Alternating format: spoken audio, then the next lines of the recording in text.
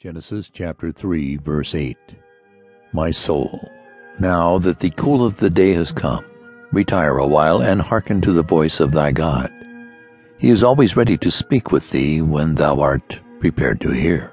If there be any slowness to commune, it is not on his part, but altogether on thine own.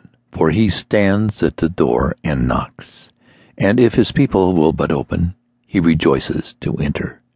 But in what state is my heart, which is my Lord's garden? May I venture to hope that it is well trimmed and watered, and is bringing forth fruit fit for him? If not, he will have much to reprove. But still I pray him to come unto me, for nothing can so certainly bring my heart into a right condition as the presence of the Son of Righteousness, who brings healing in his wings. Come therefore, O Lord my God. My soul invites thee earnestly and waits for thee eagerly. Come to me, O Jesus, my well-beloved, and plant fresh flowers in my garden, such as I see blooming in such perfection in thy matchless character. Come, O my Father, who art the husbandman, and deal with me in thy tenderness and prudence. Come, O Holy Spirit, and bedow my whole nature, as the herbs are now moistened with the evening dews.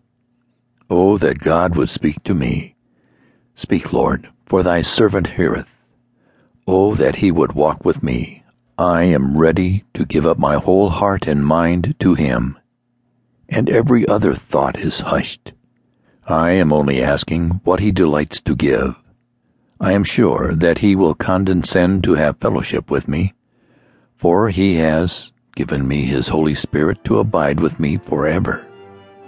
Sweet is the cool twilight, when every star seems like the eye of heaven, and the cool wind is as the breath of celestial love.